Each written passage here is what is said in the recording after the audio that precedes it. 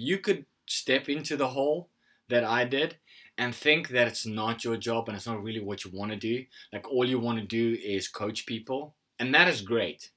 But if that is all that you want to do, then my recommendation to you would be to not have a coaching business. As health and wellness coaches, we have the unique ability to transform lives and make a massive difference. The problem is that most of us are in fact struggling ourselves, mentally, emotionally, physically, and most definitely financially.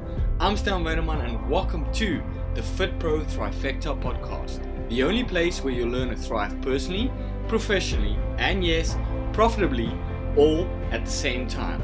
If you want more tools, tips, and trainings, be sure to head over to fitprodojo.com. But for now, let's jump into today's episode. So we've hit episode number 3 of the FitPro Trifecta podcast. Welcome, it's really awesome to have you here. And this is part 2 of the fundamental elements required to build a thriving coaching business. Now, if you haven't listened to part 1, I'd recommend go back to part 1 first. I'm not going to tell you, I covered 2 principles that make up the 4 main principles or elements of building a thriving coaching business. And it's actually got nothing to do with the how-to information. It's got nothing to do with niches or any of those things. Like all those things are great and it's definitely necessary. But at the end of the day, these 4 elements, these 4 fundamental elements are literally fundamental to your success, because you might find the success now and you might build on it, but eventually the cracks when pressure mounts and things like COVID-19, things like personal problems like divorce, these kind of things happen to all of us. It's part of life. And when these things happen, the pressure mounts. And when the pressure mounts, the cracks start appearing, especially if you don't have a solid foundation. It's kind of what I experienced myself, and it's why I created this specific podcast as well as fitprodojo.com, that I wanted to share the information with you so you don't step in the same mud holes, potholes, whatever you want to call them. I don't want you to step in the same ones, because it hurts. It really, really hurts, and I don't want you to experience a similar thing. So with this one, in part 2, I'm going to jump straight into it, and we're going to cover the last 2 elements, so element number 3 and element number 4. And then what I'm going to do is I'm going to also, share with you the 2 questions to consider, so one for each of those elements. And the big thing that everyone always focuses on and concentrates, or whatever you want to call it, is the skill sets. And it's definitely important. Look, you gotta have skill sets. If you don't have the skill sets, then you are going to struggle to get to that position that you want to be. So think about it this way. As a coach, you kind of teach your client skill sets.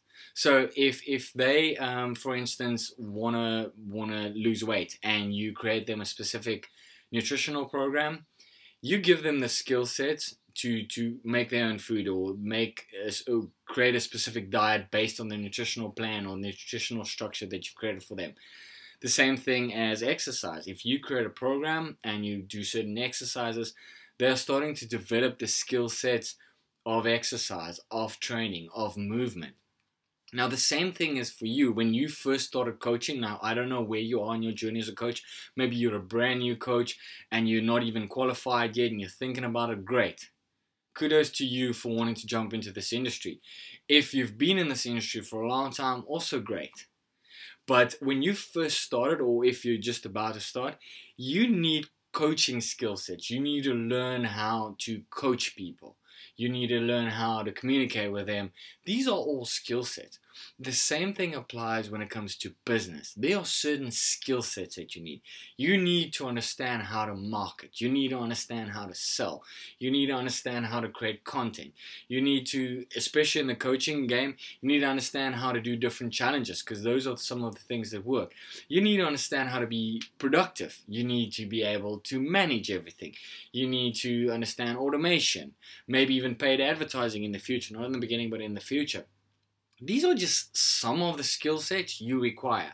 Now, look, you could step into the hole that I did and think that it's not your job and it's not really what you want to do. Like all you want to do is coach people, and that is great. But if that is all that you want to do, then my recommendation to you would be to not have a coaching business. I would recommend you go and work for someone else and let them worry about the business side of things.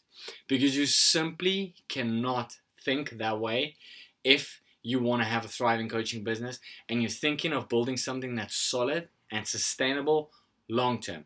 My goal has never been, with this, everything that I'm creating, has never been to have money tomorrow or to have a career tomorrow. It's about 5 years from now, 10 years from now, 20 years from now. If I don't have that sustainability and structure in place, then what is the whole idea of building? Like, I don't want to coach people until I'm 60, 70, but I need to do things and put things in place to have a sustainable business. And I can't do that if I don't have a skill set to run a business. And so there's a lot of things that you have to learn. You have to learn about finances, and I hate those things. I hate maths. But at the end of the day, these are things that I have to teach myself. Because I was in situations where I didn't have the money, I taught myself how to build a website. I taught myself all the technical software stuff. I literally taught myself watching videos and trying different things. The FitPro Dojo, everything that you see, from the graphics, and look, they might not be very professional, they might not be sleek and sexy, but all of it, the website, everything, I've done myself 100%. Because simply I taught myself how to do these things, and I wanted to create a place for you to learn things from someone that's in the trenches every single day, that's doing everything themselves, that don't have a fancy team, that don't have millions of dollars to pay or outsource stuff and ask people to do stuff for them. Because I see that a lot of people are giving out advice, but they forget to consider that they're in a situation where they have people doing the stuff for them, and when they give that advice to someone else, they don't always consider that that person is on their own. They're almost selling a limb just to kind of pay the bills at the end of the month and keep the lights on. So for me, the big thing is this: you need these skill sets, especially when you're solo entrepreneur and you're learning more about business. You need skill sets. So number one is skill sets. Now, my question to you then would be, how would you rate your current skill sets? Like, let's just take a rating of 3. Like, 1 would be horrible, 2 would be not bad, and 3 would be awesome. And then look at different things. Look at the marketing side of things, because a lot of people, when they talk about marketing, they think posting on social media, telling their story, these kind of things, those kind of things are marketing. It's not marketing. I fell into that trap as well, thinking, listen, yeah, just tell your story, just give people stuff, just post every single day.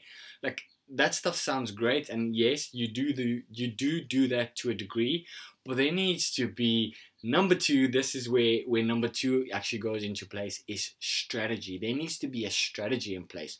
So on the one hand, we have the skill set, and on the second hand, we have the strategy, and those two work together. The same as in part 1, the first 2 elements, they work together as well. And then we take the first 2 and then the next 2 and we put them together. And these 4 actually create the fundamental elements. If you don't have the 4 fundamental elements together, even if you miss one, eventually the cracks will slowly start appearing. So with number 2, it's all about strategy.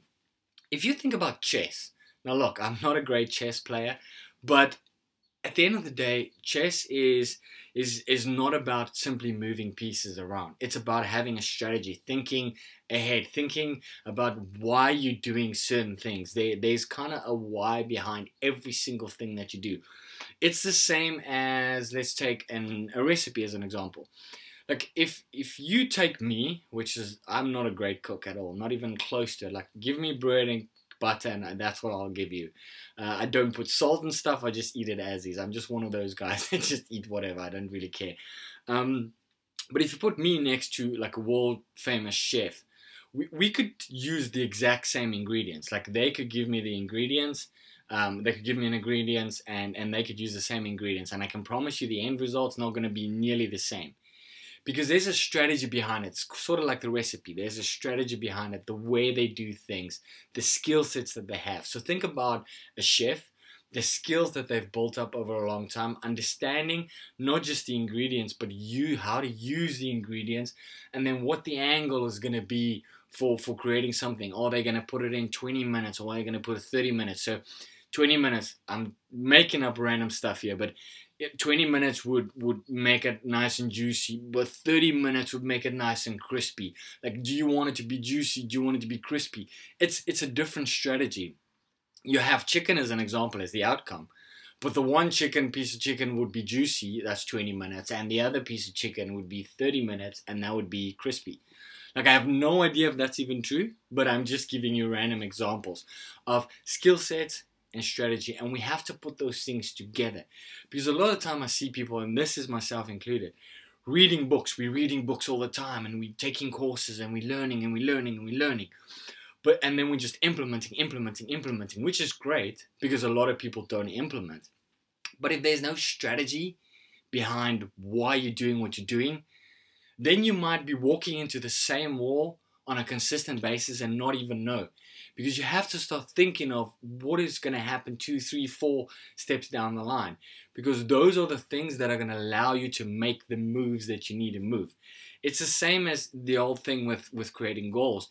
You work backwards and then you put the strategies in place. Like your strategies, here's another example for traveling. Like I've told you in some of the previous episodes that I really love traveling.